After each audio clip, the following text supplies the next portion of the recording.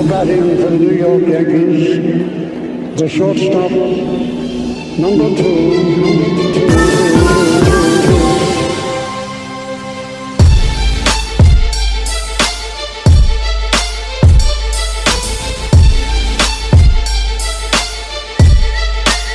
Welcome back. This is episode 152, the NYYST podcast. I am your host, Christian, as always, joined by my co-host, Chris. You. And he's on assignment this week. We won't say where he is. Can we say where he is? It's very mysterious. Do you think he'll get mad if we say where he is? Yes, that's why we're not going to say where he is. Right. We'll just keep it a big mystery that Stat Guy Rye is not here today. But who is here later on in the show? That's why we're doing a special midweek pod. We couldn't even be bothered to do these during the friggin' season, but we do have Sweeney Murdy. Mertz. That's what I call him. We're tight. No, you don't. Yeah, we're tight now. No. Yep. My boy. He would actually get an injunction to have us not air the interview if he heard you call them that. Yeah, he probably will the second he heard you that part airs. Yeah. Okay. So Sweeney Murdy of The Fan will be on with us in just a few minutes. Sweeney gave us about a half hour of his time, very gracious, to break down some Yankee talk as we head into free agency. You know, GM meetings have started. The winter meetings will be next month. And you know, cheating in baseball. Yeah, cheating in baseball. Don't cheat us, though. Please leave a 5-star rating and review for this pod on iTunes and go to YouTube and subscribe to the show. And you can watch us there as well. Yeah, so, you know. Do you have bad allergies? Who? You. It's cold. It's like 25 It's 20. Degrees. Okay, so like during the interview at Sweeney, it's tough to think. It's tough to like think when it's this cold. So we both cleared our throat a few times because we just can't breathe. We can't breathe up here. Yeah, it's cold. And it's not even like, this is what I always say, right? Like if you gradually ease into the cold, if you go from like summer and then like right.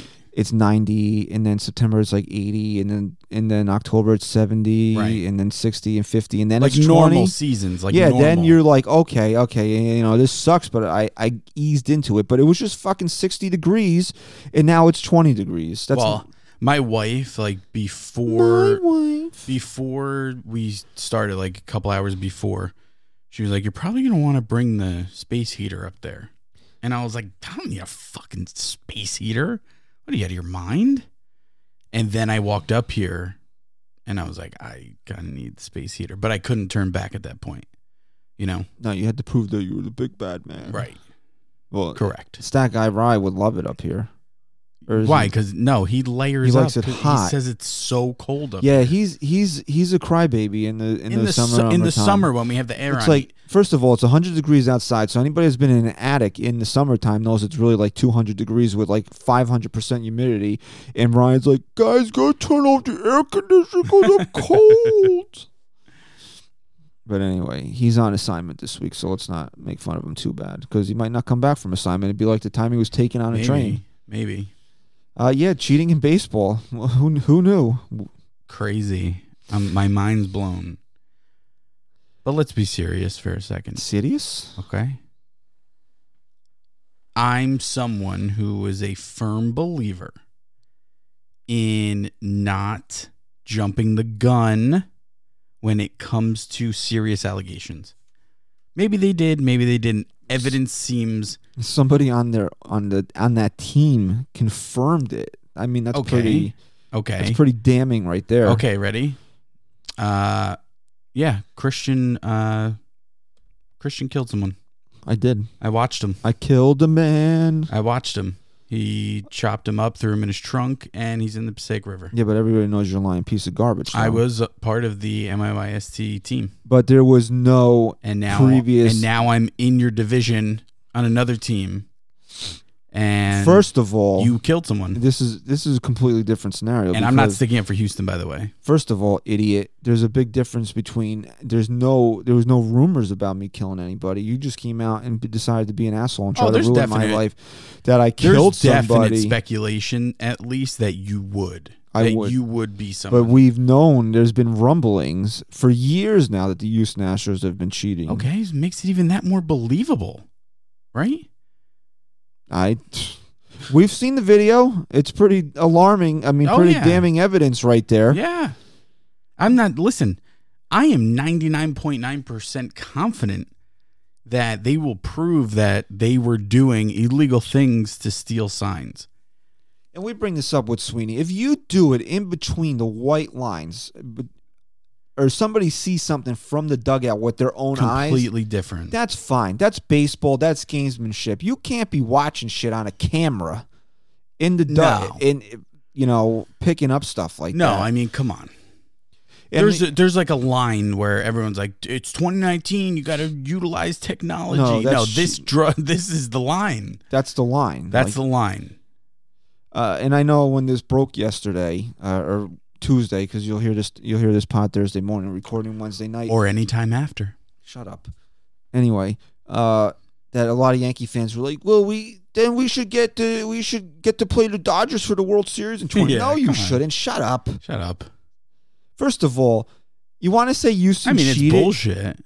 No, it is. No, that logic is bullshit. No. If you want- The whole thing is bullshit. Chris, the reason why the Yankees lost the ALCS in 2017 Because is they not, couldn't hit. not because the Astros were stealing signs. No, it's How- because they couldn't hit. Did they put a force field around? I mean, seriously, how the Yankees scored I think I looked. Was it 3 runs in 4 games? Yeah, In Houston in Yeah. 2017, it was bad. Yeah, it was bad. Houston could have stole all the damn signs they wanted to. The Yankee. All they needed was one run. How did that affect the Yankees at the plate? Now you want to tell me the Houston pitchers were up to something? We've heard rumblings about that type of shit too. And so. again, I'm not sticking up for Houston. I think if this comes out, it's one of the most disgusting things I've heard a team do in baseball that have gotten caught. I don't know all the other things. This goes beyond steroids for me. This isn't, steroids is an individual decision. Whether you did it with friends on the team or not, it's your individual decision to do it. To concoct a plan like this takes a lot of people and a team to be on board. Anyone who says they didn't know what was happening is a liar. They are a liar. 100% you're lying. Because if it's done the way people are saying it's been done, which is the only way it can be done, really, you're not just like, every time, every other pitch, I hear a fucking garbage can get banged. Isn't that weird? AJ, you hear that noise? It's been going on all season. No. You all know You're what's not going to ask why George Springer's banging a garbage can or Why is Springer? why is he like? It's a pure coincidence that every time somebody throws a changeup, Springer's swinging a baseball bat at the garbage can. Is he angry? I mean, you got to give them credit though. If they were really doing this, and it really does seem like that, there was something definitely going on there. Is they had that shit down, precision to a T. That they got the sign, bang bang, and then like that. The batter was able to pick up on it. Like that was a well-oiled machine. So you got to give him credit for execution on that. Oh yeah, yeah. Hey, listen. They don't have to give back to the World Series in 2017 though. So can we stop with that? So this is what this was the main point I'm getting at. Just like steroids don't make you a great player. Oh, Luis Gonzalez. Unless you're Luis Gonzalez, but like you still. Again, we don't know if Luis Gonzalez did. Yeah, we steroids or do. not. Come on. If you allegedly, we're going to allege on like- his behalf. But what I'm saying is, you look at Luis Gonzalez's, entire career. That sticks out. It's like it just pops out at you, right? You're like, oh, what an idiot, right? It's so clear. But when you look at a guy like, say, Alex Rodriguez, you look at his career, just top to bottom, just a phenomenal baseball player, and he wasn't phenomenal because he took steroids. He might have gotten hurt less. He might have hit less home run. He might have hit more home runs on steroids, but it didn't make him one of the greatest players we'll ever watch. Same goes with this, right? Just because they had the signs, did they have an edge? Yeah, of course. But does knowing a changeup's coming automatically mean you're going to drill, a double every time you're up or a home run? No. Still takes talent. But if you can't to hit do a what they changeup, did. if you suck at hitting changeups and you know it's not coming, even laying off one gives you an advantage. Sometimes knowing it's coming gives you a disadvantage. You know what they say is that knowing is half the battle. Right. So it takes all the guesswork out of hitting. And how many guys are guess hitters? You know what someone said to me today? No, because I don't. I'm not going to name any names. Okay, don't. I was telling them what was happening. Hap. And I said that, yeah, and they would bang every time there was an off-speed pitch.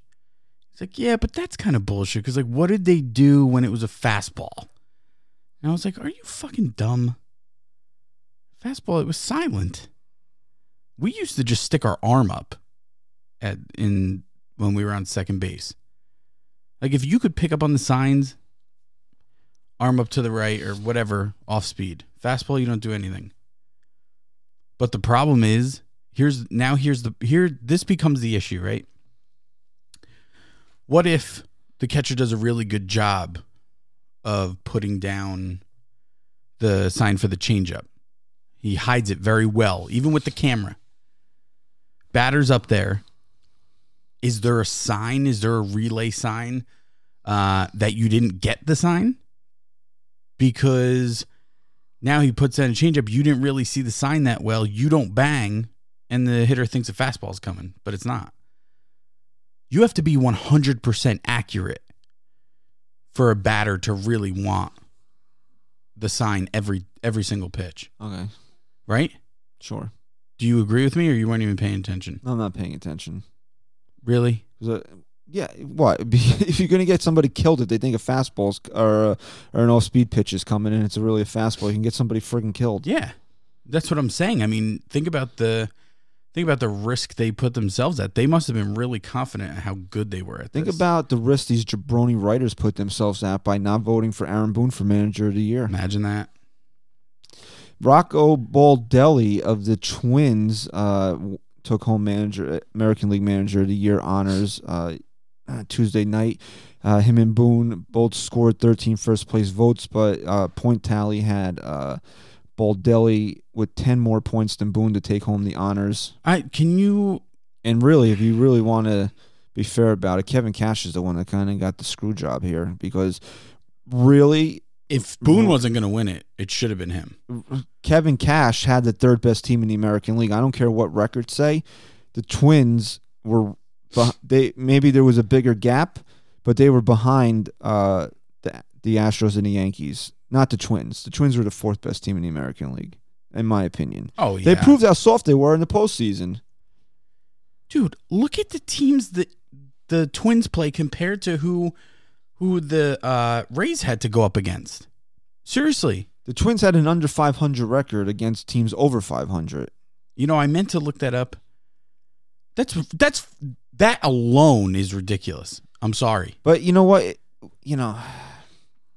You hate to be the guy that says the writers have a Yankee bias, but they do. It would almost seem that they do because how many people have we heard call in that are not Yankee fans today into Sports Talk Radio? Well, even with the injuries, the Yankees are still expected to win. And what do? They won. They won 103 games. This is a regular season award, so you can't take into account anything into the postseason. They still won 103 games this year. They did what they were expected to do. The Twins stunk in 2018, and they won 100. They went over 100, somewhere around there, right? I think they won 100 with a lower payroll. Okay, and nobody wants to hear that the Yankees didn't. Their high payroll guys were hurt, or their stars were hurt. No, I'm sorry. If you look at the adversity that this team put up with, it's just insane. I mean, it was one thing after the next, and if you want me to sit here and fight against Rocco Baldelli, I don't even have to sit here and tell you that Boone should have won it. If I'm fighting against Rocco Baldelli, I'll tell you then, if it makes you feel better and warmer and cozy inside, I will at least fight for Kevin Cash because Kevin Cash deserved it way more. I believe the difference in the 10 points was that Boone was, even though Boone was a finalist, he was left out of the top 3 on 4 different ballots, which pretty much, yeah. What 3 managers are these guys? Honestly, I don't know why. Bob Melvin was in. Fuck Bob Melvin, man. Seriously. I'm just telling you that Bob Melvin was in the top 3 on those 4 ballots that Boone was left out of the top 3 on. And I don't know why I get so worked up. Seriously, because these awards, I'm sorry to the writers. We have one. Sweeney's a writer, right? He gets the nod. He's right. No? I don't know if he should have asked him. He's not in the Writers Association. He's not a columnist. He doesn't write for a newspaper. Really? What newspaper does he write for? You don't have to write for a newspaper. What online publication does he write for? I'm pretty sure Murdy has articles out there. I'm pretty sure he's a reporter. We'll see. He's a reporter. We'll see. Okay. Reporter. Anyway, go ahead. If he is part of the association, I apologize to him, but these writers have to wake up a little bit. This is crazy. You are dropping the ball in so many ways, and it's not everyone, but now it's gotten to a point where it's really ridiculous. What the fuck are you doing? What does it matter? Why are you so distracted when I fucking talk? I'm here everything you say. It's a joke. You're easily triggered is what the problem is. It's a joke. And it made me, Yankee fan or not, it made me not give a shit about them anymore. Well, think about it. If I would, in whenever opening day was, March, whatever, of 2019, if I told you the Yankees were going to win 103 games, you would think the team was completely healthy. You would not expect that team to do any better than 103 games. You would even say, wow, 103 games, that's pretty fucking good. Absolutely. But the fact that, so it really comes down to, in some of the writers' minds, is that the Yankees wound up where they were going to wind up anyway, so Aaron Boone shouldn't get credit for that. Hey, it's just like how Aaron Boone doesn't get credit when they win, but when they lose, it's his fault. Well, you just just go through it, right? I brought this up on Twitter last night when somebody said, "Oh, there's no bias against the Yankees." Well, you know what? In 2003, there was a clear bias against the Yankees because the writers decided that year that Hideki Matsui wasn't a rookie because he played in Japan beforehand. But 2 years before, they didn't hold that against Ichiro. Right. Last year, they didn't hold that against Shohei Ohtani. Dude, you have to be like on another fucking level if you're a Yankee and these writers are actually going to vote for you to win. And then the person's response back was, well, Angel Baroa's WAR was higher than Hideki Matsui's that year. Please, like, give me a break. This is why I think analytics, this is why I have a bad taste in my mouth about analytics. You're gonna tell me first of all, you're gonna tell me in 2003 people had their heads up their ass about WAR? Was that even a fucking thing back then? Not really. No, not the way it is now. And defensive positioning is taken into account when they factor in WAR. So a shortstop that hits well gets more. However they calculate it, they get more quote WAR points than a left fielder because a left fielder is expected to be a big time slugger, whereas a shortstop really isn't. So that affects the WAR right there. And don't tell me that defense is taken into account when they vote on Rookie of the Year. Nobody gives a shit. Come on. Honestly, I actually forgot to bring this up when it came to DJ and the whole WAR bullshit of when he didn't get top 3 for MVP this year. I think Rosenthal said like so much of that is from defensive metrics. So like it's just not fair. It's just not. The guy didn't have a defensive position this year. He played all over the diamond. So now you're going to take that out. Exactly. So again, this is what. Who cares? Anyway, Who know cares? what? Rocco Baldelli won. There is a. And you know what? Congrats to Rocco Baldelli. He managed a great. He really did. I mean, they were a very good team. They weren't that good, clearly. And here's what pisses me off, right? We can sit here and say, when are all these things voted on? After the season, before the postseason. Oh, it's all voted before the postseason. Yes, you cannot vote once the postseason starts. They don't want any postseason to take into account on these awards. Okay. I just thought they had to base their vote only strictly on what happened in the regular season. And I was just going to say, mentally, Well, think about it. You Even have to take into consideration whether you really are or not. So if they let you vote until, let's say, Game 5 of the American League Division Series, but you're only supposed to take into account the regular season. Let's say Aaron Boone decides he's going to, do something really stupid like bat Luis Severino cleanup in a game. You don't think that's going to run through your mind when... Exactly. So that's why the voting is done before the postseason starts. Okay, Johnny. Are you done? I'm done. Okay. So let's kick it over to our interview with Sweeney Murdy of The Fan. You can follow Sweeney on Yankees WFAN. And here we go. And don't forget to leave us a rating, review, and subscribe. Stop being such a creep. Okay. Bye. Later. Chris and Christian of the NYYST podcast on the phone with Sweeney Murdy. Sweeney covers the Yankees for WFAN, and you can also hear Sweeney during the season, doing a great job on the postgame as well. Sweeney, how you doing this evening? Wonderful, guys. How are you? Pretty good. Can't complain. We got some interesting new news to talk about, so we figured we'd come on here, and we appreciate you coming on with us. Yeah, no problem. Well, the news du jour, I guess it can't be of the day. It's of the past 2 days here. Is the Houston Astros cheating scandal it's kind of broken and confirmed by a former Astros pitcher, Mike Fiers, is that they were using electronic devices to steal signs as far back as 2017. As somebody that covers the game, how do you feel about this? That it seems that this is going beyond the white lines of the field here, where it's all fair game if you pick up something standing on second base, but these guys are apparently using cameras to pick up signs here. How do you in context of the game? I think you said it. I mean, you're crossing the line right there. So we'll see what they're able to uncover as far as. Well, I guess the big question is: are they able to figure out really the roots of this and who's behind it? And if they are, then we'll see what kind of punishment is laid out here.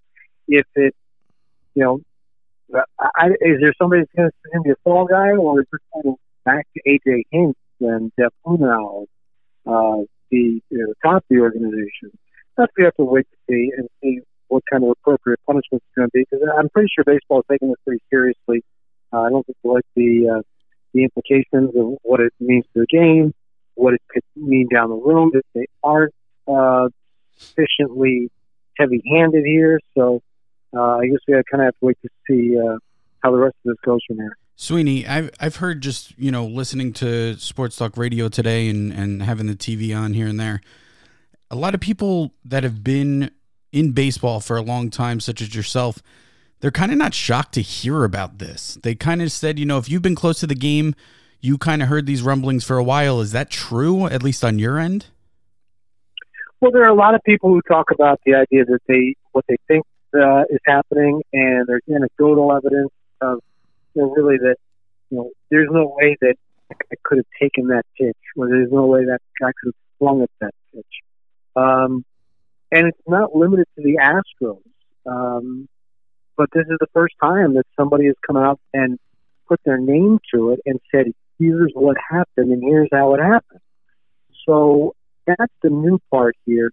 I think the thing that I think is kind of enlightening here is that over the last few years, the Astros had a lot of fans throughout the game, a lot of admirers throughout the game. I mean, when I say that, I think people admire the talent that some of the players have, but as an organization, so the Astros got rid of a number of scouts, so the entire scouting community from every other team looks down on the Astros.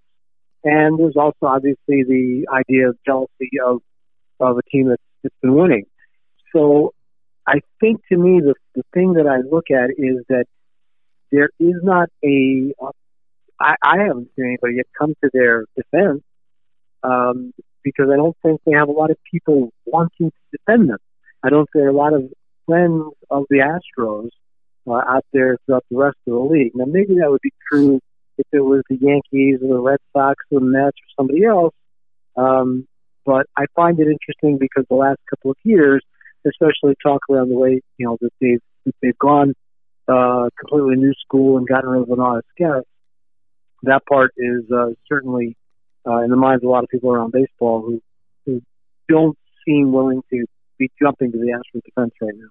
Sweeney, before we actually get onto some Yankee topics here, what do you think Mike Fiers has to gain from being the whistleblower here? He's still in the game. Doesn't it seem odd that somebody still playing is putting his name to this? Normally you hear about stuff like this if a guy's trying to write a book or something after his career's over, but he's still with the Oakland Athletics as far as I know, so he's going to be facing the Astros a couple times next year. Is it just to try to gain a competitive advantage against them that hope they stop while he's on the mound?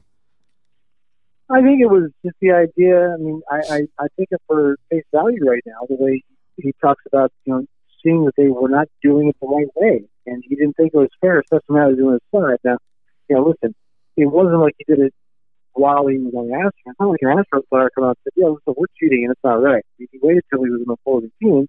So there's that. But, I mean, I give him credit. I mean, he's supposed to make a living in this ballgame. He's still, there are still people around the league. And as I said, the Astros aren't the only ones doing this. So there are other teams who are going to have to take a chance on employing Mike Fiers at some point. He's going to be looking to other teams to be employed. So you do have to give him some credit for that. All right, Sween. So we know that the big fish in the free agent market this year is Garrett Cole. You hear the Yankees every time there's a big free agent, they're linked to him. But as we've seen in recent years, maybe they're not exactly in that part of the ocean anymore. How serious are the Yankees about getting Garrett Cole? Because we know Brian Cashman has tried to get Garrett Cole twice. He drafted him, but Cole chose to go to college. He tried to trade for him when he was with Pittsburgh before he ultimately wound up with the Houston Astros. Are the Yankees really in on Garrett Cole? Well, I think they're interested. We'll see to what degree they're interested, and there are some factors that are under their control. Namely, what is another team willing to do, and what are Cole's real preferences. So the negotiating process here that includes who knows how many teams here will eventually dictate this. I think they have to have some interest there, as you said. They've tried to get him before. They've talked about upgrading pitching, and certainly this is one way to do it. I don't know how far the Yankees are willing to extend themselves here, but I have pointed out a few times that the Yankees have covered the last 25 years with three high-end pitchers. David Cone, they traded for first and then re-signed as free agent after the 1995 season. When his contract was up, they let him go and signed Mike Mussina as a free agent. When Mike Mussina retired, they signed CC Sabathia as a free agent. And now Sabathia is retired. There's more high-end pitching available. On top of that, you have one more year with Masahiro Tanaka under contract and one more year before James Paxton is free agency. The Yankees are going to have to need to acquire pitching. There are several high-end starting pitchers available right now. So are they able to bite the bullet now short-term with the luxury tax hit, knowing that they have money with these pitchers that I talked about coming off the book and a need for to fill the rotation from the outside really soon? They certainly have numbers in order to fill out a rotation, but there's, I'm sure, a certain amount of trepidation about not adding to this, just based on the fact that if Luis Severino is the guy you're looking at as your ace, he has any sort of, if he feels anything in the spring, given what he went through this past season, you're probably shutting him down for a couple of weeks, and he doesn't start the season on time. So you're kind of waiting for the other shoe to drop there and putting yourself in a position of, okay, you're digging into that depth. I think any team would love to have Garrett Cole, no matter what price it's going to be. And I think these are the factors the Yankees have to deal with as they try to make that decision. Well, I mean, here's my perspective of everything at this point, and you were pretty vocal at the end of Cashman's, the end of the season when Cashman had his press conference. You were a lot of Yankee fans' hero for a couple days there, speaking up. Our perspective has always been, we've looked at it from a point of view where we understand the Yankees and the excuses or, their reasoning behind not signing some of these big guys. This year, we really don't have that type of patience. I don't see any reason why they can't sign a guy like Cole or Strasburg. But in your opinion, if Cole doesn't fall through, is Strasburg maybe a good plan B? Do the Yankees, do you think if Cole falls through, they go with someone, of less of a name of, maybe Zach Wheeler? I think there are just too many factors here to accurately predict which player falls where. But as I said, there are a number of high-end starting pitchers available out here, and the Yankees will soon find themselves in a position of need. They could possibly fill some of that from within. But you have, as I said, a lot of options here on the market that could fill that void as well. So we'll see where they go. And as for, calling out Brian Cash, I wasn't calling him out. I was stating what I thought was a fact, and he objected to the wording of it, and we just kind of disagreed on the terminology of it. In the end, I wasn't disputing that they had valid reasons for not acquiring those pitchers in each individual case. And we're talking about, Justin Verlander, Garrett Cole, and Corbin. I think I forgot to mention Max Scherzer. He falls into that category. There were legitimate reasons for every single one of those. But as you now look at what happened in the World Series, by some coincidence, but there was also the team's good. All these starting pitchers ended up in the World Series. It could have very easily been that the Astros lost the wild card in the division series, or that the Nationals lost the wild card game. It wouldn't have shown up quite that way. But what I was pointing out is that there are a lot of players in the World Series right now that you could have had, and did the owner express any regret over that? Because then that would give you a little glimpse into what the Yankees might be trying to do this winter with, as you said, so much starting pitching available. It had nothing to do with calling them out for not acquiring those and saying, hey, dummy, why did you pass on those guys? Not what I was saying at all. I wasn't judging them in any way for it. I was simply stating that there were starting pitchers that are in the World Series that they did not acquire. Is that something that Hal Steinbrenner? And that's really all I was trying to get at. And if you wait until the end of our exchange, we're talk about being very comfortable with the process. Brian Cashman being very comfortable with the process that they've gone through. And so if that's the case, again, I don't think there's a way to really sit there and say they're absolutely signing two of these guys, as Giancarlo Stanton would do. But I do think there's an opening here and availability here, and the Yankees have shown, as I said, over the last 25 years, when there is a spot, they do what they can to bring an elite pitcher in to fill that hole. Yeah, and you know what? Looking on, you hit it right on the head. Looking on, I mean, I think the second the Nationals and Astros were lined up for that World Series, the first thought in my head was how many guys the Yankees, whether they, passed on them, they missed on them, whatever you want to call it, how many guys the Yankees theoretically could have had on this team are going to be pitching in the World Series. And that's why at this point now, I just don't think there's really any reason behind why they couldn't sign one of these guys, even if that reason is they think they have enough talent within. I don't think that's a good enough reason at this point. Well, again, we'll see. I think the one thing everybody objects to, the fans object to, is the Yankees have a budget, and I think it's wrong to call it cheap. They spend a lot of money. But I think fans will look at it and say, of course, they make a lot of money. There's a line that I'm going to cross because the luxury tax threshold, it's not simply about paying the tax, it's where the money goes. The Tampa Bay Rays are taking the Yankees' money and feeding them. And the analogy I use many times, and I apologize if you heard me use this before someplace else, but if McDonald's was told that after a certain point, half of every dollar they spent on advertising would go directly to Burger King and Wendy's, McDonald's would probably stop advertising at that point because they didn't want their competition to get their money directly. And that's what the Yankees are up against as you look at the luxury tax threshold. Not necessarily the amount of money that it costs them, but where it's going and to what purpose. What needs. Sweeney, you had me sold at McDonald's, I'll tell you that.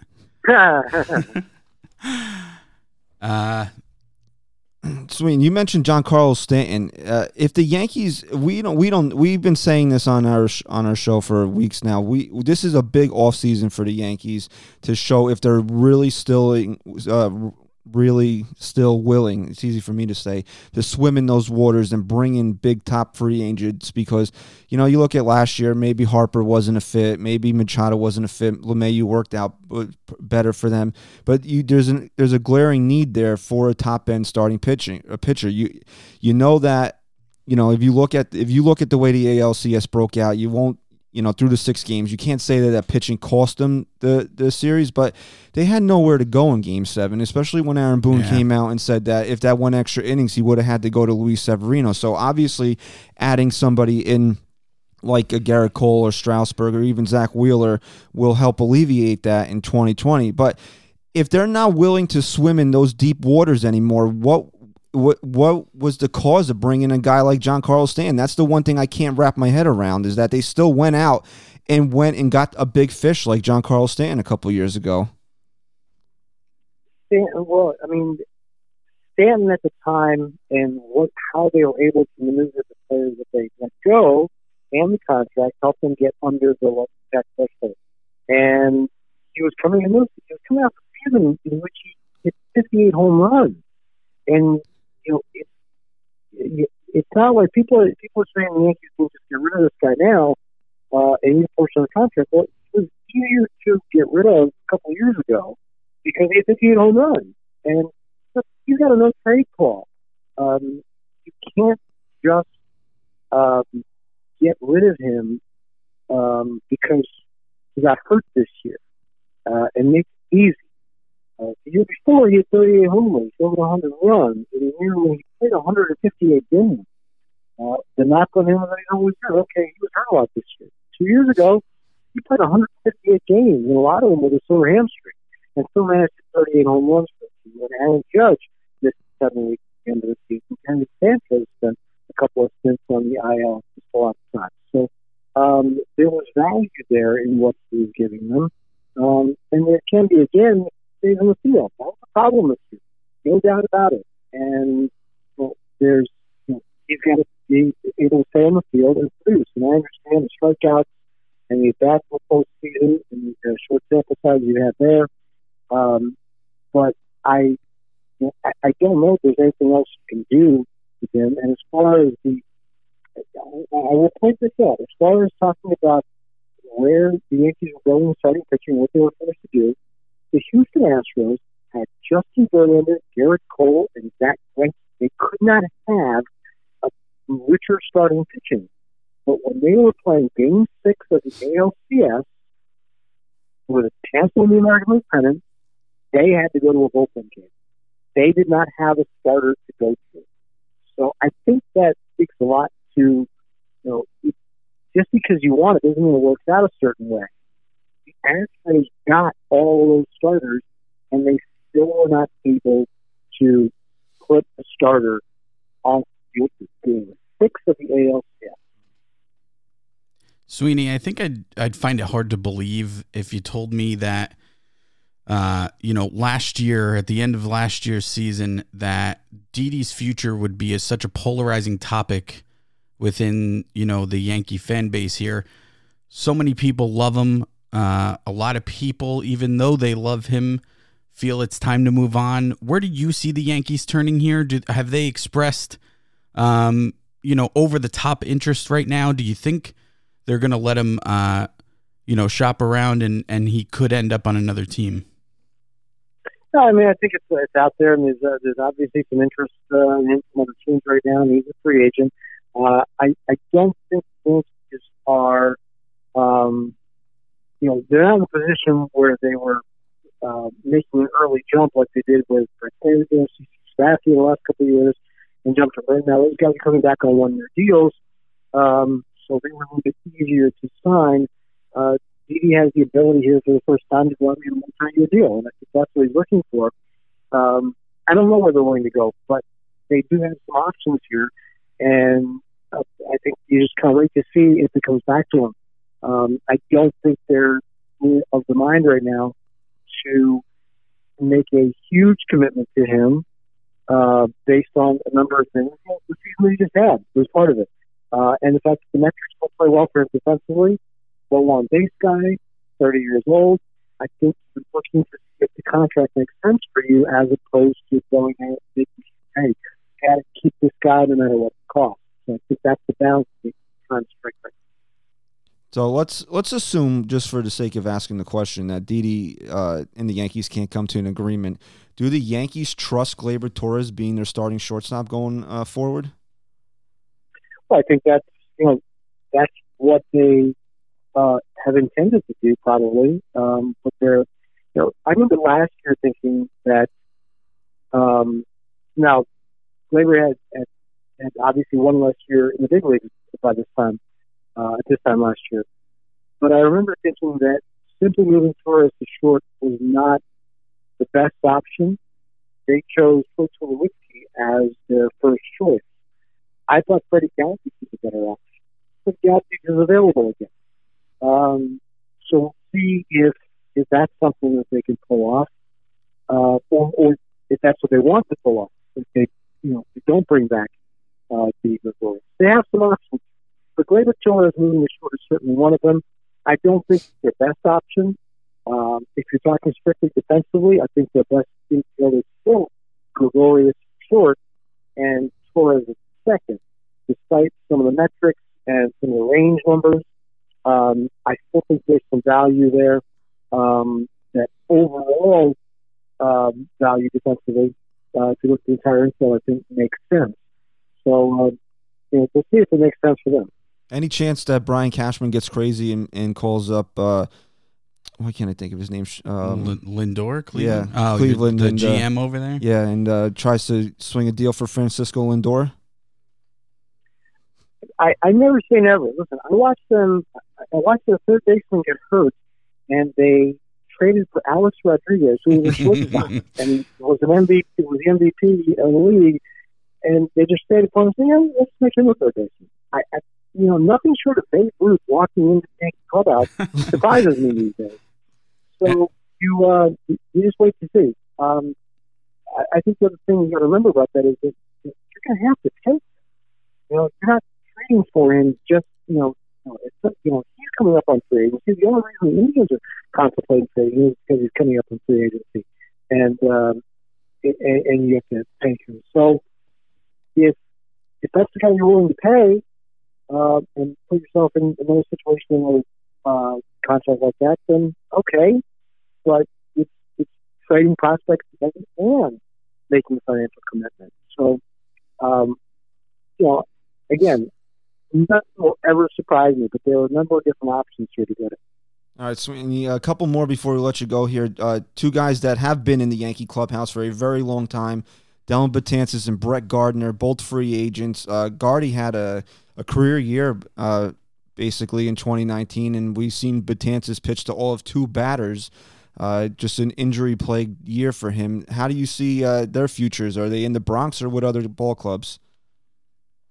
Well, I think Gardner has a really good chance of coming back because the Yankees are looking to find a center field replacement so Aaron Hicks gets healthy coming back from Tommy John. Much like they did with Didi Gregorius this year. They had to wait for him to come back from Tommy John, and as you said, they went down a certain road with the options they chose. Brett Gardner was for them as an option, if that's how they so choose. And I think it's an option that makes sense. Here, you almost certain you don't have to make a multi-year commitment to him because he didn't last year. So I think it's something that makes sense for Gardner. If the dances, I don't know where. It's really going to be based on what a team is willing to do. Are they willing to make any sort of a multi-year commitment to a guy who suffered, an injury that cost him the end of the season?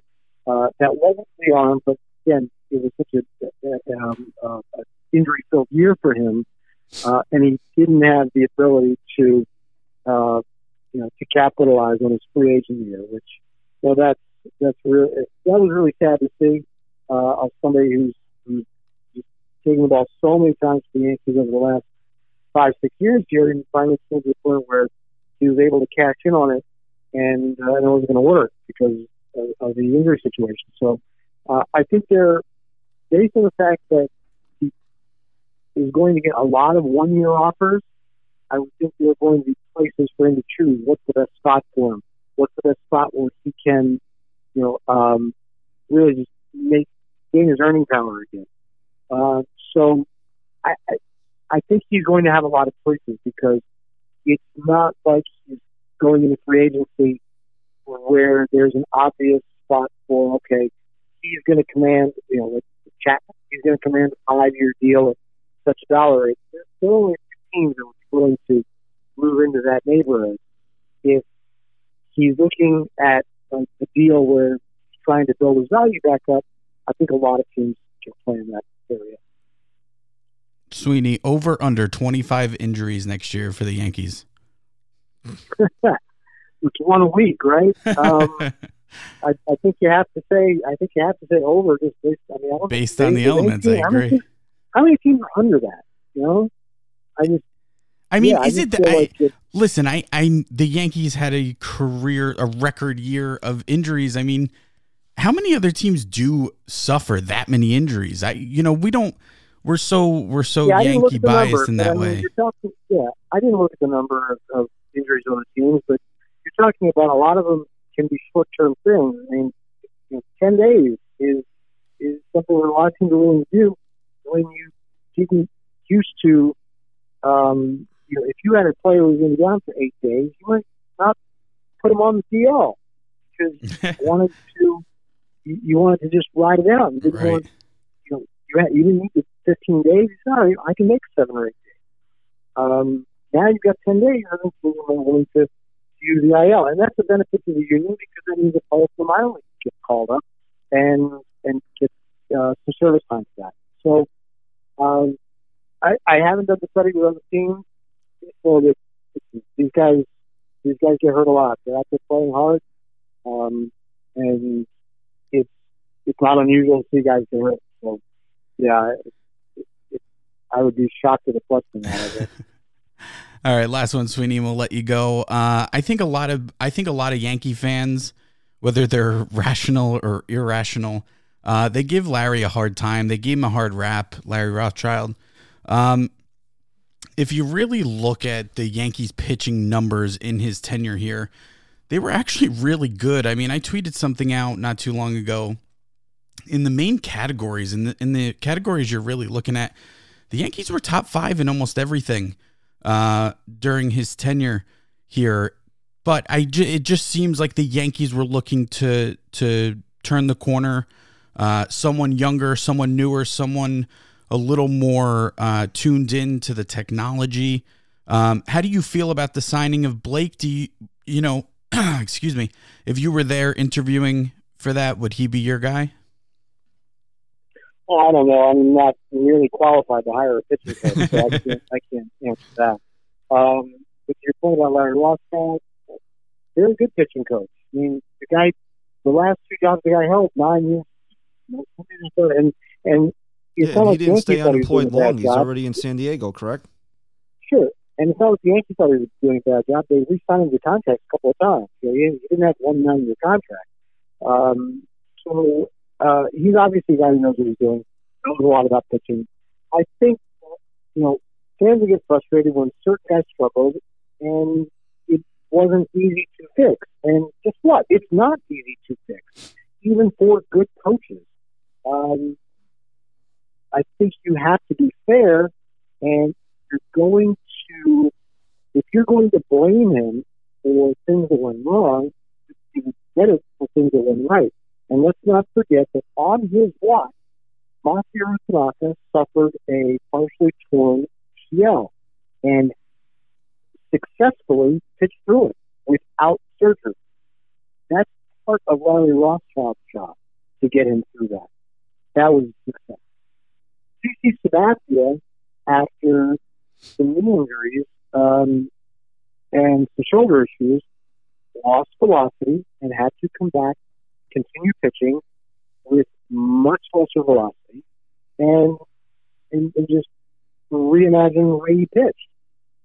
Larry Rothschild gets a lot of credit for that. Dellin Betances was a starter turned reliever that happened in the organization, but his elevation to the big league staff and his ability to become an all-star, yes, again, a lot of ability there. And Dellin Betances gets a lot of credit for that. But so does Larry Rothschild. Aroldis Chapman, and he's not sure I'm going to get to a pushback because of, obviously, the pitch that he gave up off Game 6 was a slider, but the development of that slider is actually a really good pitch. And if you notice during the course of the season how effective it is and what it does for him, you know that it's a pitch that works. And it's, listen, I could fill up a museum with pitchers who've thrown bad sliders and haven't hit for a home run. So that's neither here nor there. But recognizing that he needed to work on a pitch 5 to 102 mile an hour fastball and getting that pitch to the phone, he feels comfortable enough to throw it in that spot, in the playoff game, or some other games where he's got that deep side, feels comfortable enough to throw it. That's how good the pitch is. Again, that's a plus in Larry Rothschild's column. That's something you have to credit him with. You're going to throw all the Sonny Graves and everything else at him and say, why couldn't you fix him? It's not always the coach who can't do something, and I think that gets tainted a little too easily sometimes. There's a lot of nuance in all of this.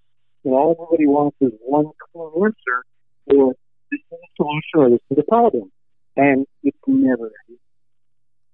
All right, Sweeney, we want to thank you very much for spending some time with us here on this Wednesday evening, talking a little Yankee baseball as we head towards the they're in the GM meetings. Winter meetings, hot stove baseball. So thank you very much, Sweeney. You can follow Sweeney on Twitter at YankeesWFAN. Sweeney does a wonderful job covering the team and a great job on the post games during the season. Sweeney, thank you very much and have a good evening. Thanks, Sweeney. We appreciate it. Thanks for having me, fellas. Appreciate it. All right, that was Sweeney Murdy of WFAN. So, like we just said, follow Sweeney on Twitter at YankeesWFAN. Follow us on Twitter at NYY Sports Talk. That'll wrap up episode 152. The goo. Yep. Is that how you're gonna close it, bro? That's it? You want me to say something else? Are you kidding me? We've been doing the same close for 151 episodes. No, we haven't, because this is the second time that we've done the phone direct to close. So. Yeah, and you still always give me my Chris. I didn't get there yet, but this is a problem with the Stacy men. It is. We jumped the gun. Megan! We jumped the gun. I'm going to ask her later. Well, she's pregnant again, so I mean, what do you think? I didn't say you were shooting blanks. I just said that you jumped the gun. All right, so thank you for listening to episode 152 of the NYY Sports Talk podcast. Chris, say goodbye.